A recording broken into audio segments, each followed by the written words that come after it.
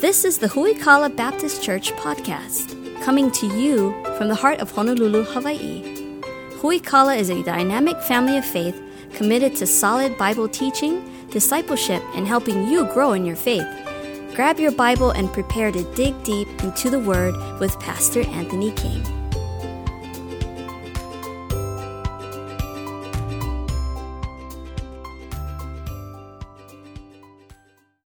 Romans 6 is a powerful passage of Scripture because it tells us that we have victory over sin. And man, that's a really big deal for us, and we'll see why in just a moment.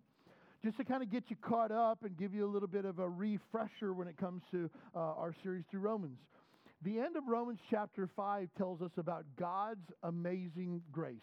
God's grace is so good. It means that it's God's unmerited, undeserved favor. We don't deserve it, but God gives it to us anyways.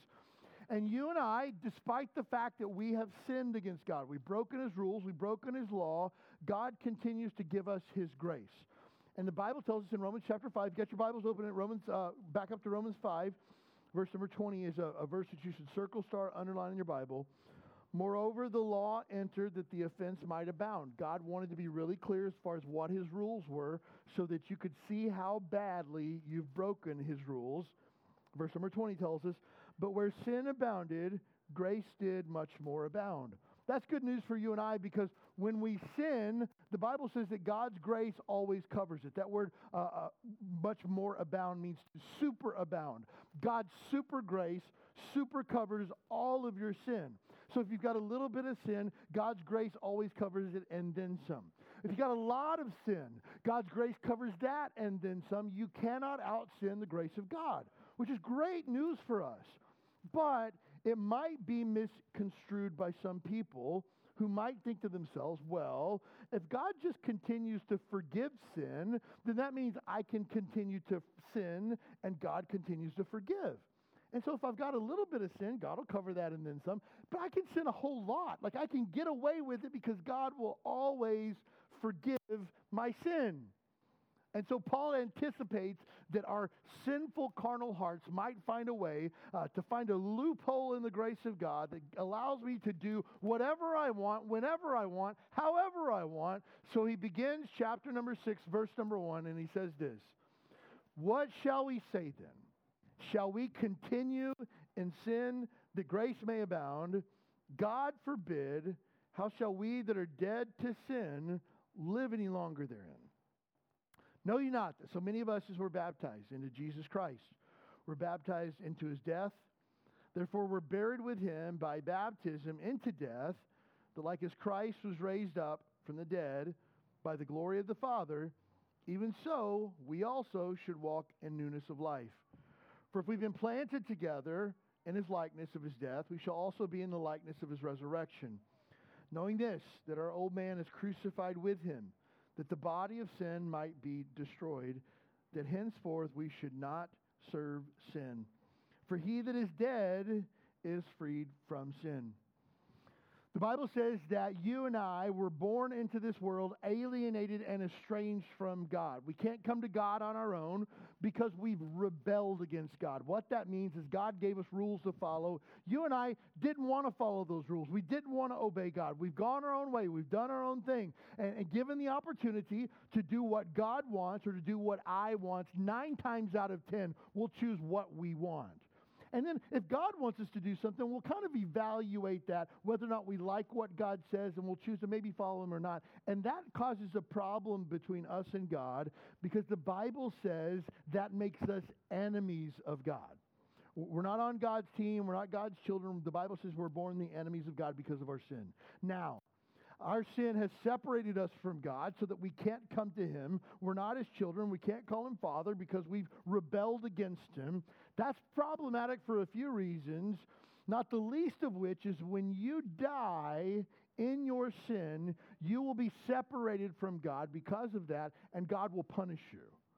Not good news, worst news you'll ever hear in your entire life. Because of your sin, God is required to punish you. What's the use in having rules if nobody follows them? What's the use in having rules if when you break them, there's no consequences? The Bible says the wages of sin is death. Because we have rebelled against God, what we have earned for ourselves is death physically, and then after we die, to be separated from God in a place called hell that burns with real fire for all of eternity. There's no second chances. The Bible calls it the second death. That's the worst news anybody could ever get. But here's the best news you could ever receive. God does not want you to go to hell. God does not want you to be separated from Him. God wants to forgive you of your sin and make things right with you. He wants that. But He can't just allow you in. He can't just give you a pass. He can't just say, I made some rules, you didn't follow them, but that's okay. Everybody makes mistakes. No, there's consequences for our sin. And again, it's death, it's punishment. So God made a way for you to come to Him by placing your sin on someone else, and that someone else is Jesus. The Bible says Jesus, who knew no sin, became sin for us, that we might be made the righteousness of God in Him. So here's how it breaks down. You were supposed to die, but Jesus died for you. You were supposed to be punished for your sins, but Jesus was punished on your behalf. You were supposed to endure the full wrath and fury of God and the weight of your sin, but the wrath, fury of God and the weight of your sin was placed on Jesus instead. So, there's a decision that you have to make for yourself. I can't make it for you. This forgiveness that God offers is not just a blanket forgiveness for all mankind. It's a choice that you have to make. Do you believe that Jesus Christ is the Son of God? Do you believe that He died for your sins? Do you believe that He's the only way to heaven? Do you believe that He was raised the third day of His own power? If so, and you are willing to put your faith in Jesus and ask God to forgive you of your sins, the Bible says you can be saved or born again. Those words are synonymous. And so the question that every person must ask, have you been saved? Have you been born again? If not, today's your opportunity. You don't have to walk down the aisle. You don't have to get baptized. You don't have to go to communion. You don't have to talk to anybody or tell anybody what you've done. You just need to put your faith in Jesus and ask Him to save you from your sin, and in a split second, He'll save you. But it's such a big deal. Jesus says this in John chapter 3, verse number 3. No man shall see the kingdom of God unless he's born again. It's the most important thing in the world. The most important thing in the world is not, do you pray, do you attend church, do you do good, are you a good person? Those things are important, but none of those things matter if you have not been born again. And so you need to know for sure that your sins are forgiven and heaven is your home. Now, when we are born again, the Bible says that you and I are placed into Jesus Christ. So we are in Christ. So as we look at this passage this morning, we take a look at verse number 3. We'll start there. The Bible says that in Romans chapter 6, verse number 3, know ye not that so many of us as were baptized into Jesus were baptized into His death. So we're going to break down some terms, and we're going to maybe set aside some misconceptions that you might have with this particular passage of Scripture. First of all, to be baptized, the word baptized comes from the Greek word baptizo, which means to plunge, dunk, or immerse. That's what the word baptism means. Now, this definition is really important as we look towards understanding Romans chapter 6 and what that means for us. Plunge, dunk, immerse. Now, typically, when we speak of baptism, the majority of the time we're talking about believers' baptism. For example, 3 weeks ago, we had 9 people who told the church their story of how they were born again. They told their story of, hey, I accepted Christ as Savior. Hey, I was sitting in a church service and I heard the gospel preached and everything clicked for me. And in my seat, in the middle of a church service, I prayed and asked God to save me from my sins, and He did. Another person was talking with their parents after church one night, and they talked about the gospel, and they went through the gospel with their parents, and they accepted Jesus Christ as Savior. Every one of them had a story of how they had been born again. And these 9 people then afterwards went over to Alamoana Beach Park, and we went out into the water, and I asked them, have you accepted Jesus Christ as your Lord and Savior? And they said, I have. I baptized you in the name of the Father, the Son, and the Holy Ghost. And I took them and I put them under the water, and I brought them up out of the water, and everybody clapped and celebrated. It was an awesome thing. We call that baptism or believer's baptism. And so typically when we talk about the word baptism, we're talking about believer's baptism. Now, baptism is for everyone who has been born again. If you've been saved, you've accepted Christ as Savior, you identify yourself as a Christian in a biblical sense, you need to be baptized. When we talk about baptism, believers' baptism takes place by immersion after salvation in a church of solid Bible doctrine. So when we break it down scripturally, what it means to be baptized, by immersion means completely and totally under the water. Again, the word baptizo or baptize means plunge, dunk, immerse. I can't take a handful of water and put it over the top of your head. I can't stick my thumb in a cup of water and put it on your forehead. That's not baptism according to Scripture. By the same token, I cannot scripturally baptize you if you have not accepted Christ as Savior, if you have not been born again. We have people call us just about every other week asking us if we will baptize their children, baptize their babies. And I give them an answer from the Bible. In the Bible, the only people who get baptized are those who have put their faith in Jesus Christ as Lord and Savior. That's it. A baby doesn't have the capability to put their faith in Jesus. Therefore, babies can't get baptized according to Scripture. Now, people say, well, I don't like this church because you don't baptize babies. This isn't a church decision. This is a Bible decision, okay? And if the Bible told us to baptize babies, man, we'd line up all the kids out of the nursery and start dunking them one after another, right? But again, Scripture doesn't give us the capability to do that. Scripture tells us to baptize people by immersion after salvation, and it's done under the authority of a Bible-believing, Bible-preaching church. So again, the Great Commission to go in, baptize, teach is given to the church as a whole. This is why you don't grab your friends on a Friday night and baptize them in the pool in your backyard. It's done through the local church under the authority of a church that was given by Jesus Christ himself. Now, sometimes people come to our church from other churches that have baptized them. Maybe they baptized them under different doctrine. For example, very popular amongst the churches of Christ, as they're referred to. They believe that baptism saves you. If you're taking notes today, you can write out beside you in your notes here, baptismal regeneration, and put an X beside it, because that's a false doctrine. That if you go under the water washes your sins away, and when you come back up, you're clean as can be. That could not be further from the truth. The Bible says that we are washed in the blood of Jesus Christ. That's what cleanses us from our unrighteousness, not water. Water could never save anybody if it wanted to. And so if somebody comes from a church where they got baptized believing that their baptism saved them, we would ask them to be scripturally baptized. Somebody got baptized as a baby when they didn't have control over that or had not made a profession of faith, we would ask them to be scripturally baptized according to that. And so typically when we talk about the term baptism, we're talking about believers' baptism that takes place by immersion after salvation in a church of solid Bible doctrine. If you've been saved and born again, but you've never been baptized, we can help you with that. In just a couple of weeks, we'll be having a baptism service on a Sunday. After the 10 o'clock service, we head over to Alamona Beach Park. We baptize over there. We celebrate, and then we go home. So if you're interested in that, we can hook you up. If you're here today and you say, I don't even really know for sure that I'm saved, we can totally hook you up with that and introduce you to the person who loves you more than anything in this world, and that is Jesus Christ himself. We want to help you find and follow Jesus. It will be the greatest joy of your entire life, because that's what the church does. We help people find Jesus, we help people obey Jesus, and then we help people for the rest of their lives follow Jesus. It's as simple as that.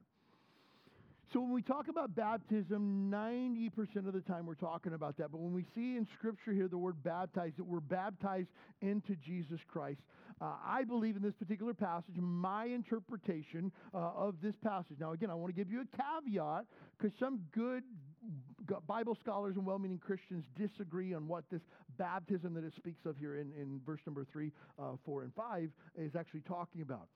I believe, based on Scripture and based on the interpretation of this particular passage here, when it says that we are baptized into Jesus Christ, it doesn't mean that I took you over to Alamona Beach Park and put you under the water. It means that when you got saved and you accepted Jesus Christ as Savior, you were plunged into Jesus, you were immersed by Jesus, and you were covered by Jesus, and you are in Jesus Christ. Now, again, if you believe that your water baptism does that, we'll just agree to disagree. And if you want to talk about it, I would love to sit down and talk theology with you. I love stuff like that. But for the sake of this message here today, I believe the important part is not have you gone under the water. The correct thing to look at is have you been made one with Jesus Christ. And that doesn't take place by water. It takes place by faith in Jesus Christ. And so when we're saved, we're baptized into Jesus. We're made one with him. We're permanently immersed in and made one with Jesus Christ. This is a really big deal because as you study through the New Testament, the words in Christ, in Him, and in the Lord are used 164 times in the New Testament by the Apostle Paul alone. 164 times Paul uses the phrase in Christ, in the Lord, or in Him. 164 times. That means it's a really big deal. Again, you take a look at the Bible. If any man be in Christ, he's a new creature. Old things are passed away. Behold, all things are become new. Jesus says this in John chapter 17, verse number 21. It's in your notes. That they all may be one, as thou, my Father, art in me, and I in thee. So again, the picture is that Jesus Christ is in God the Father. That they may be also one in us, that the world may believe that thou hast sent me, and the glory which thou gavest me I give unto them, that they may be one, even as we are one. I in them, and thou in me, that they may be made perfect in one, that the world may know that thou hast sent me and hast loved them as thou hast loved me. So Jesus has this idea. I'm really weird, so if this illustration helps you, you're weird like me. If it doesn't make any sense, please just forgive me, okay? In my mind, when I hear this of Jesus saying, I am in you and they are in me, I think of like those Russian nesting dolls, you know, that you break open and you keep putting them in there and you keep opening them, there's stuff inside and it's just like that. Okay, the big doll is God the Father. Jesus says, I am in you and we are one. And then they are in me. So you and I, when we are baptized into Jesus, we're made one with Christ, which automatically makes us one with the Father at the same time, okay? Really bad illustration over at this point. Okay, so again, here's the idea is that when we are baptized in Christ, we are made one with Him. For how long? Forever. And again, that takes place at the moment of salvation, not by a scriptural baptism. Now, does that mean that our scriptural baptism is not important? Absolutely not. Our water baptism is a symbolism of our union with Christ. Anytime you see someone being baptized in a Bible-believing, Bible-preaching church, there's one thing you can automatically assume without fail. This person has been saved by Jesus Christ. Automatic. Now you say, well, you know, I got baptized as a kid before I ever got saved. Again, I say in a Bible-believing, Bible-preaching churches. There's some churches who will baptize anybody and everything, right? There's churches that will baptize your cat, right? And I'm talking about that. I'm talking about Bible-believing, Bible-preaching church. You can automatically assume this person has accepted Jesus Christ as Savior. That's a safe assumption in a Bible-believing, Bible-preaching church. Now, that's a symbolism that this person has been born again. This person has been made one with Christ. And just as Jesus Christ was baptized, this person also is baptized. But it goes one step further that Romans 6 tells us here in verses 3, 4, and 5. That as they are baptized, they're baptized as a picture of Jesus Christ's death, burial, and resurrection. So when the folks that we baptized 3 weeks ago, when they went down into the water, that was a picture of their death with Christ. When they went under the water, it was a picture of their burial together with Christ. When they came up out of the water, it was a picture of the resurrection of Christ. So this symbol of baptism is a picture of the oneness that we have with Jesus Christ. 1 Corinthians chapter 12, verse number 13, for by one Spirit we are all baptized into one body, whether we be Jews or Gentiles, whether we be bond or free. We've been all made to drink in one Spirit. So Jesus Christ has baptized us. He has covered us all into one body. What body is that? It is the body of Christ. Who we call a Baptist church is the body of Christ. If you are a saved believer here today, you are part of the body of Christ. If you're not, you say, I've never been saved, I've never been born again. Let me invite you into the body of Christ. All you have to do is believe and put your faith in Jesus and turn from your sin, and you can be part of the body of Christ. And let me tell you, it's like nothing you've ever experienced before. But your baptism is a picture of that union together with Christ. Our water baptism is important because it's a picture of an outward expression of an inward decision. I want to display publicly to the world, to everybody who will see, that I am a follower of Jesus Christ. Every single time we baptize over, there's a group of people that are at the beach, and somebody will wander over and say, hey, what are you guys doing? What's this whole thing about? And I love it because it's an opportunity to say, hey, these people that are being baptized today, they've accepted Christ as Savior, and they want to show everybody of the decision that they made. Beautiful, beautiful. This lady had walked up to my wife one time, and she says, hey, what are you guys doing out there? And she said, we're baptizing people because they've met Jesus Christ as Lord and Savior. And she said, well, I got baptized, but it wasn't like that. My wife says, what was it like? She says, I went up to the front, and the guy dipped his thumb in the water and put it on my forehead. She goes, this out here, this is beautiful. And my wife says, yeah, because this is how our Savior was baptized. And the lady's like, really? Tell me more. Great, I'm glad that you asked. And my wife had the opportunity to go through the gospel and talk to her about what this actually means, what they're doing. But again, this is important because this is a picture of what's already taken place. This is a picture that I am now one with Jesus Christ, and as he was baptized, I too am also baptized. But again, it goes a step further than that. But it's always important to understand that water baptism doesn't save, only faith can. If there was anything in the world that you could do to be saved, then Jesus wouldn't have had to do all the work. And let me say this again, if you say that you have to be baptized to go to heaven, that means that Jesus did his part, you've got to do your part, and then that'll be enough to go to heaven. That's saying that Jesus didn't do enough. If Jesus has to do 50% and I do the other 50%, then that means that I actually have earned in some way my eternal life. And the Bible says you couldn't earn it if you wanted to. The moment that you and I add our works into the grace of God, the Bible says it's no longer grace. And so if you think that you can be saved by any means other than Jesus, you need to look at the Scriptures because it says only Jesus can save us.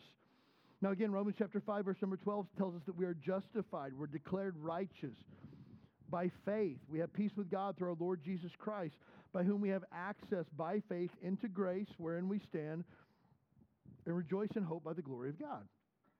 So we are saved, we are justified, we are declared righteous.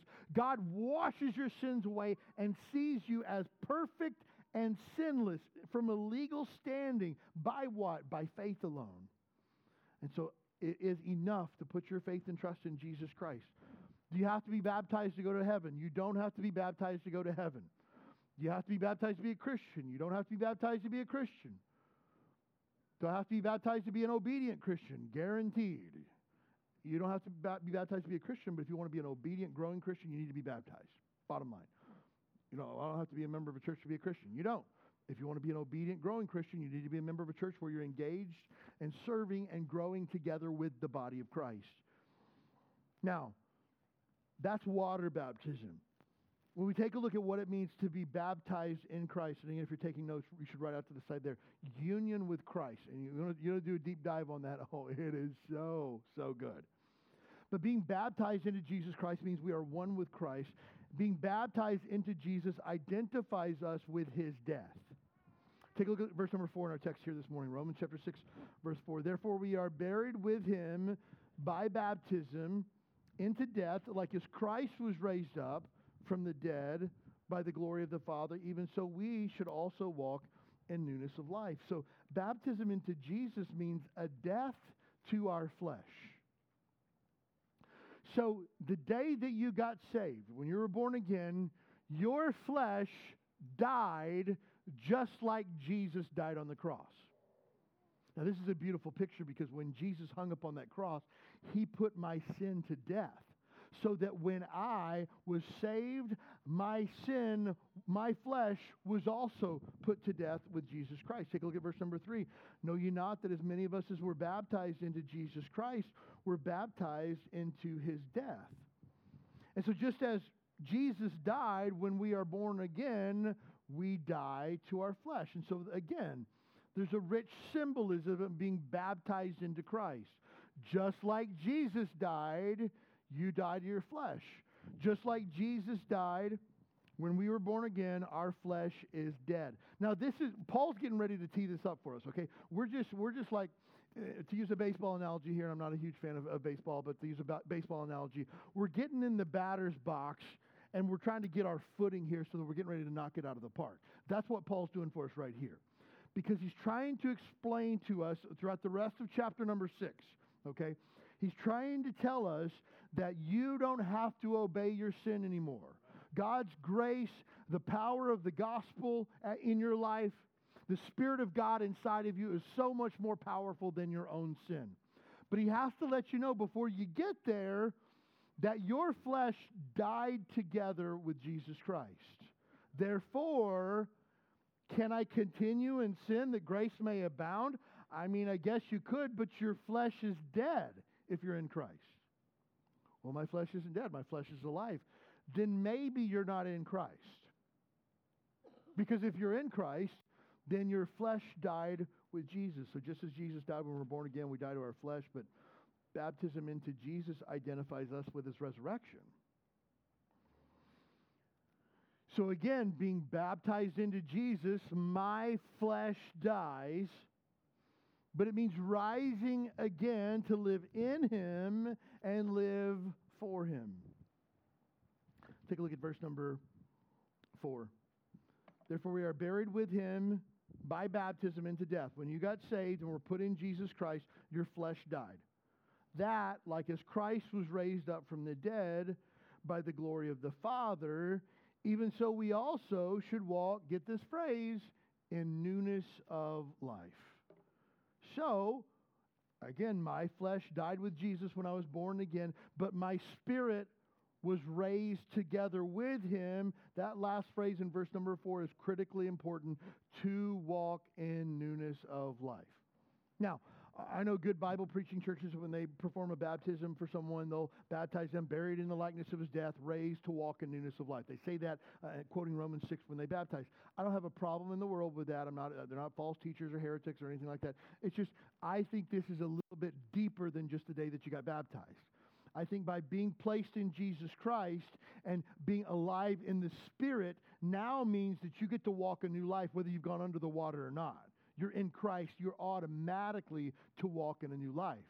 Now, this should cause us questions when someone has made a profession of faith, but nothing in their life changes.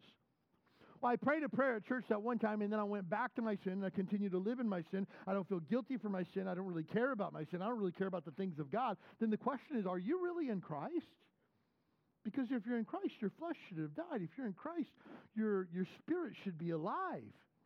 If you're in Christ, you should have the newness of life.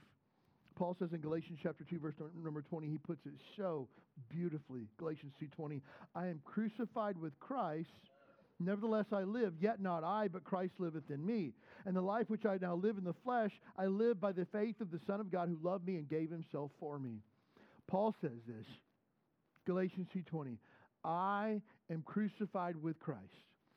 When Jesus died, I died with him. Nevertheless, I live, even though I've been crucified, I'm still alive. But it's not Paul that's alive anymore, but Christ liveth in me. So, the me that you see isn't Paul anymore. The me that you see now is Jesus. And it's like, oh, Apostle Paul, what great faith. No.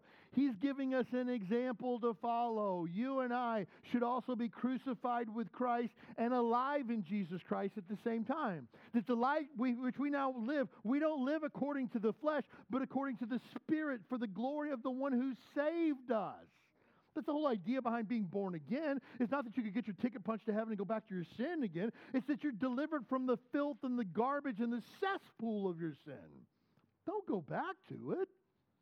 And here's the other question. If we are alive in Christ, dead to ourselves, alive in Christ, why are we dilly-dallying around with sin? Because Christ has no part in sin.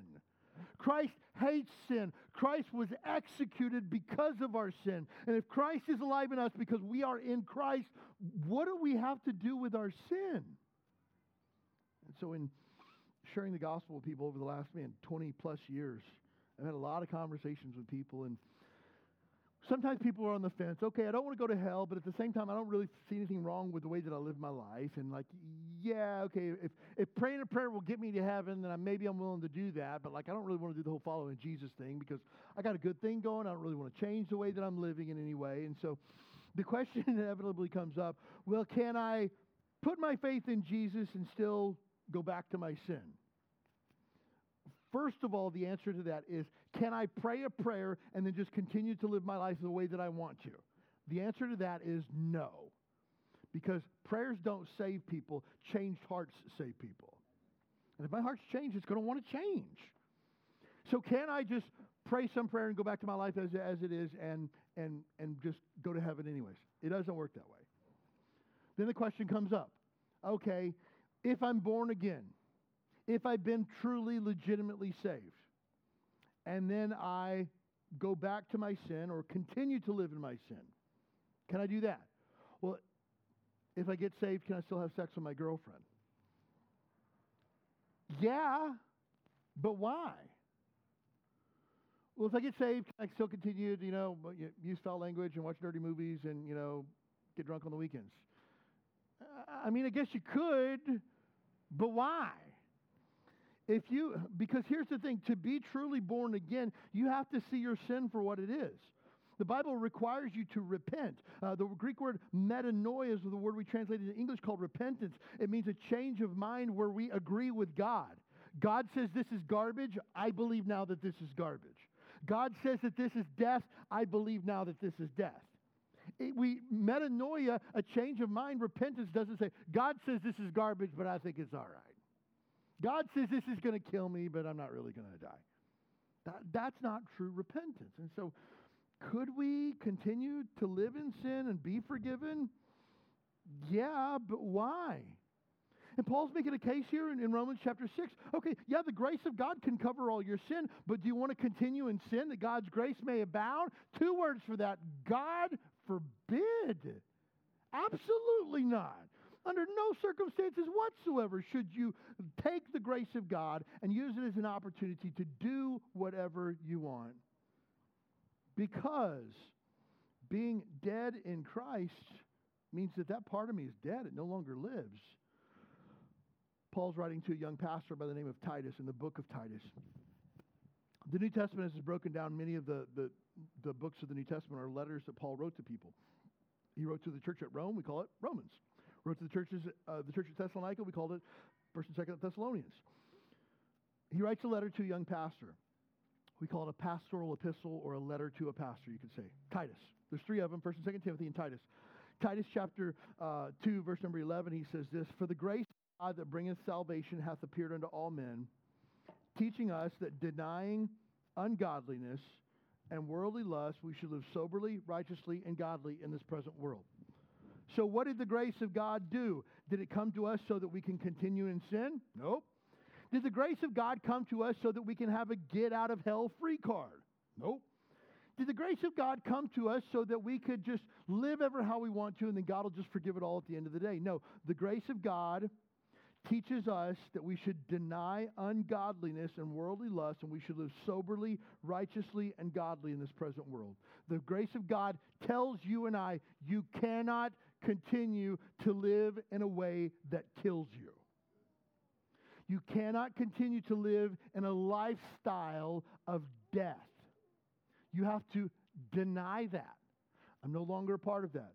That's the old me. I can't do that anymore. That's what the grace of God does. And I don't have time to preach this passage, but I want to, because it says, looking for that blessed hope and the glorious appearing of our God and our Savior, Jesus Christ, who gave himself for us.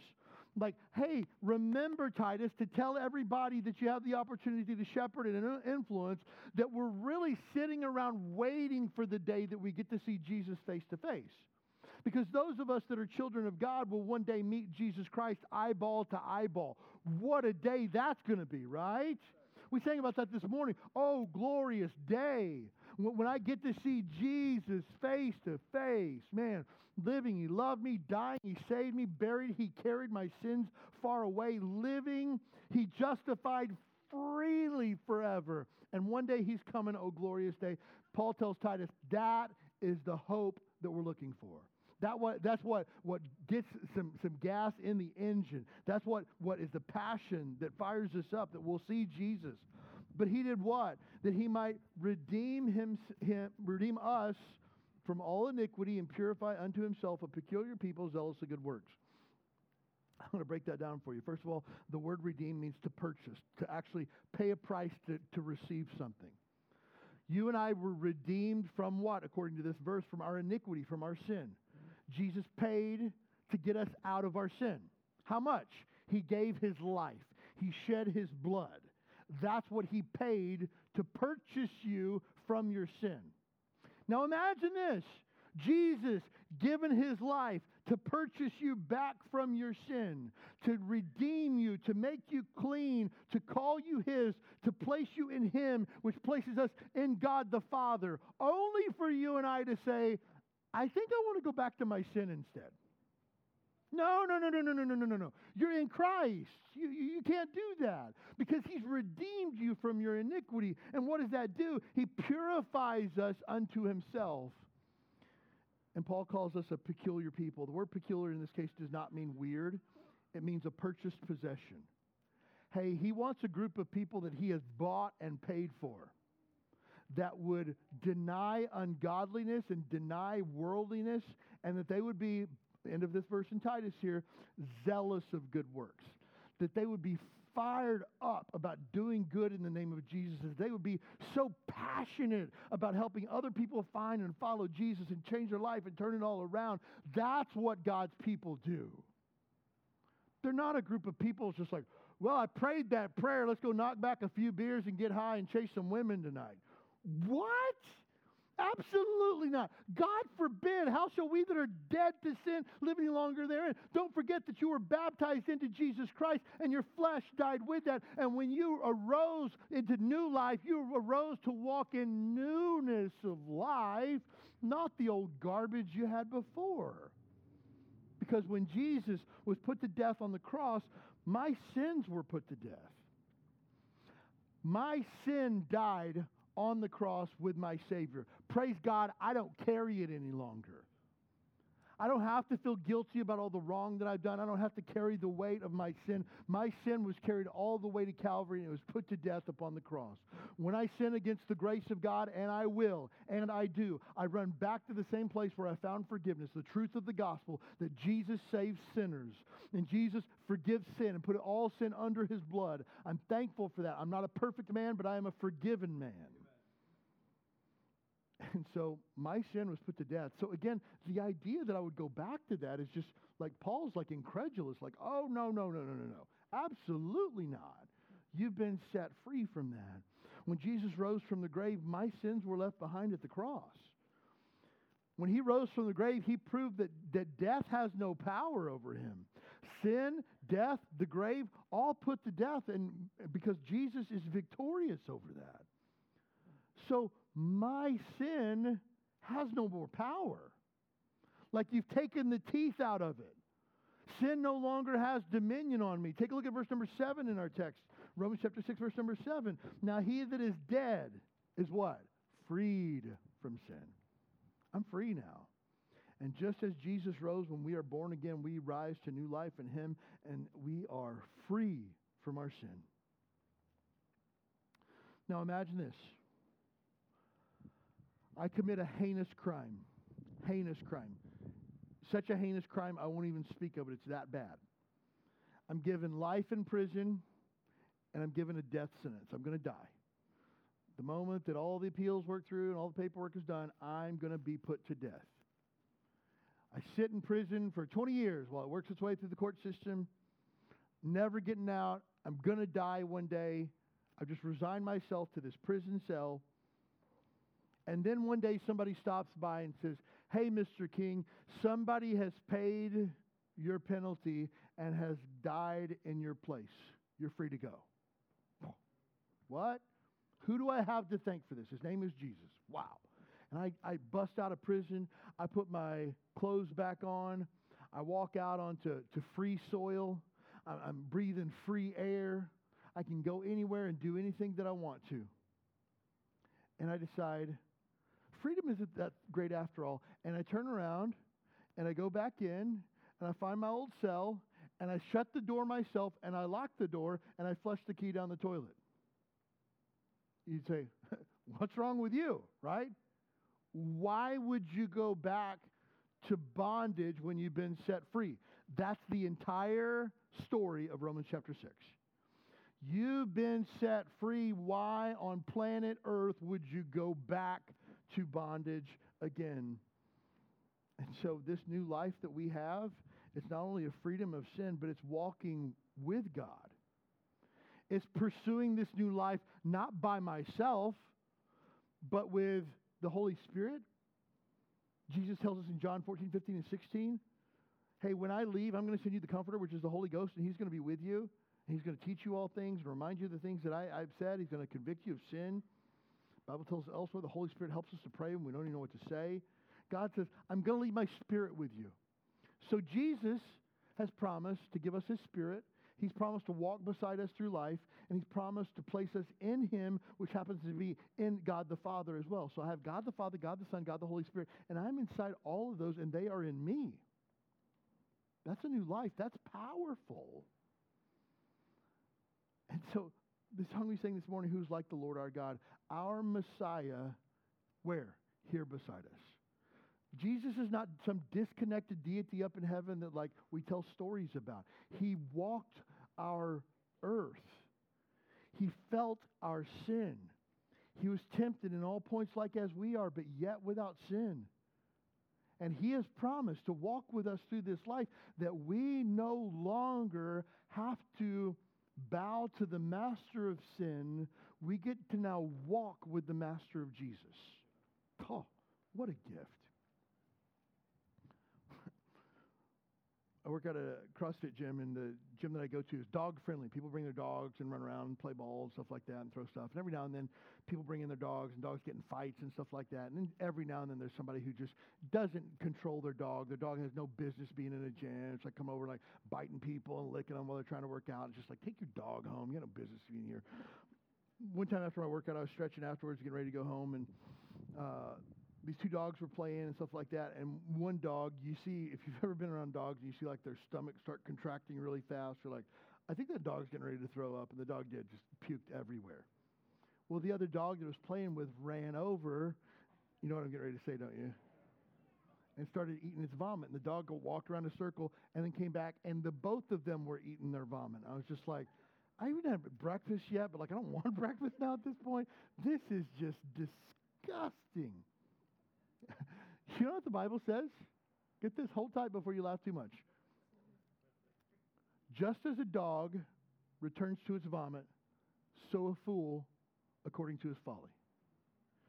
When you've been set free from sin and you decide to go back and play around in sin for a little bit, you're eating your own vomit.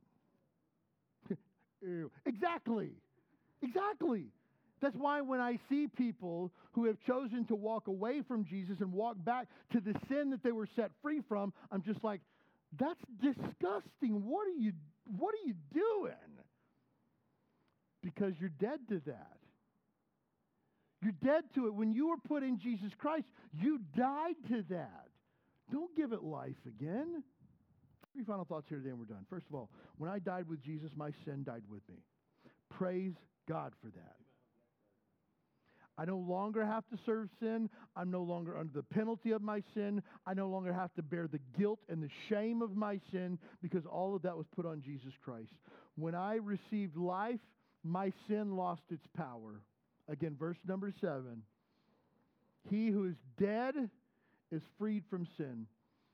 The Bible tells us that we were once dead in our trespasses and sin, but we are made alive together with Jesus Christ.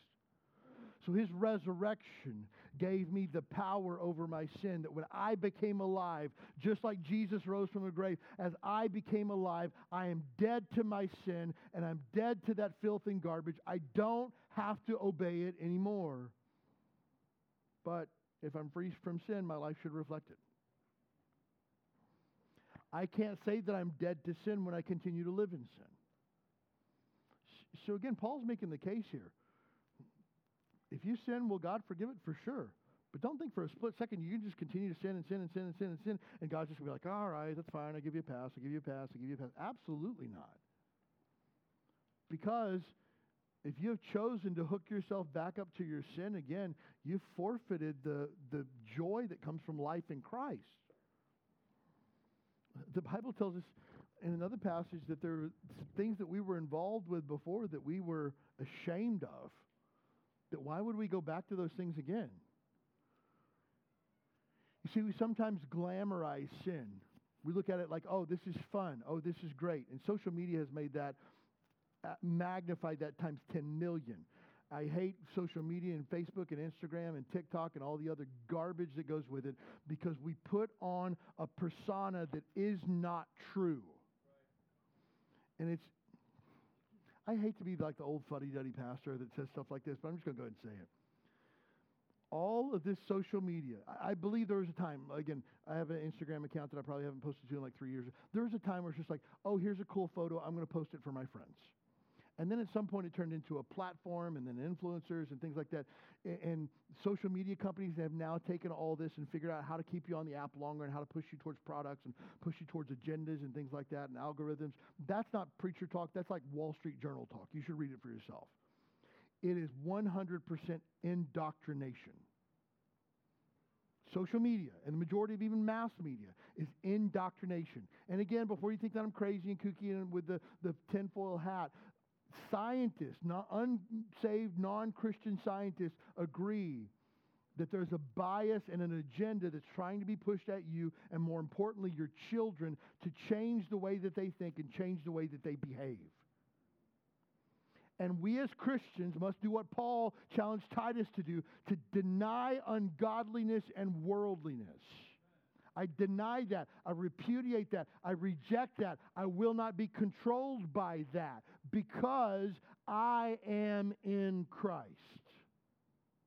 So if I'm dead to sin, my life should reflect that.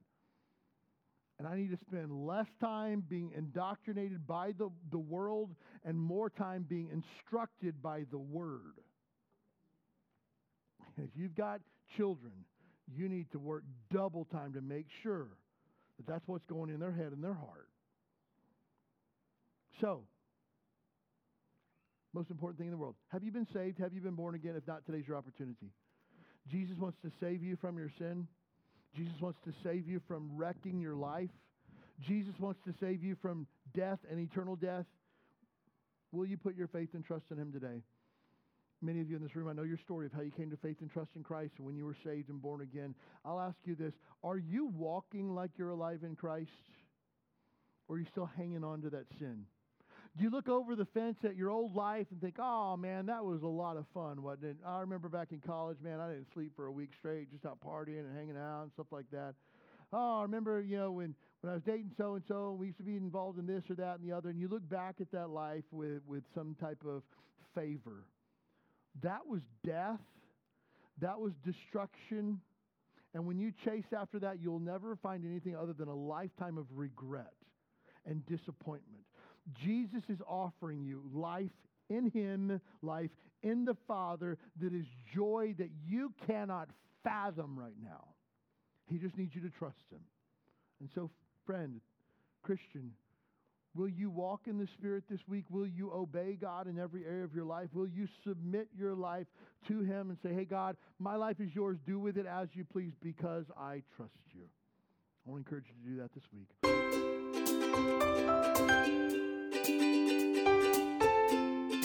Thanks for joining us for the Huikala Baptist Church podcast. We'd love to have you as our guest this Sunday morning at 10 a.m. You'll find exciting classes for your keiki, a welcoming church family, and a message from the Bible that's sure to encourage your heart.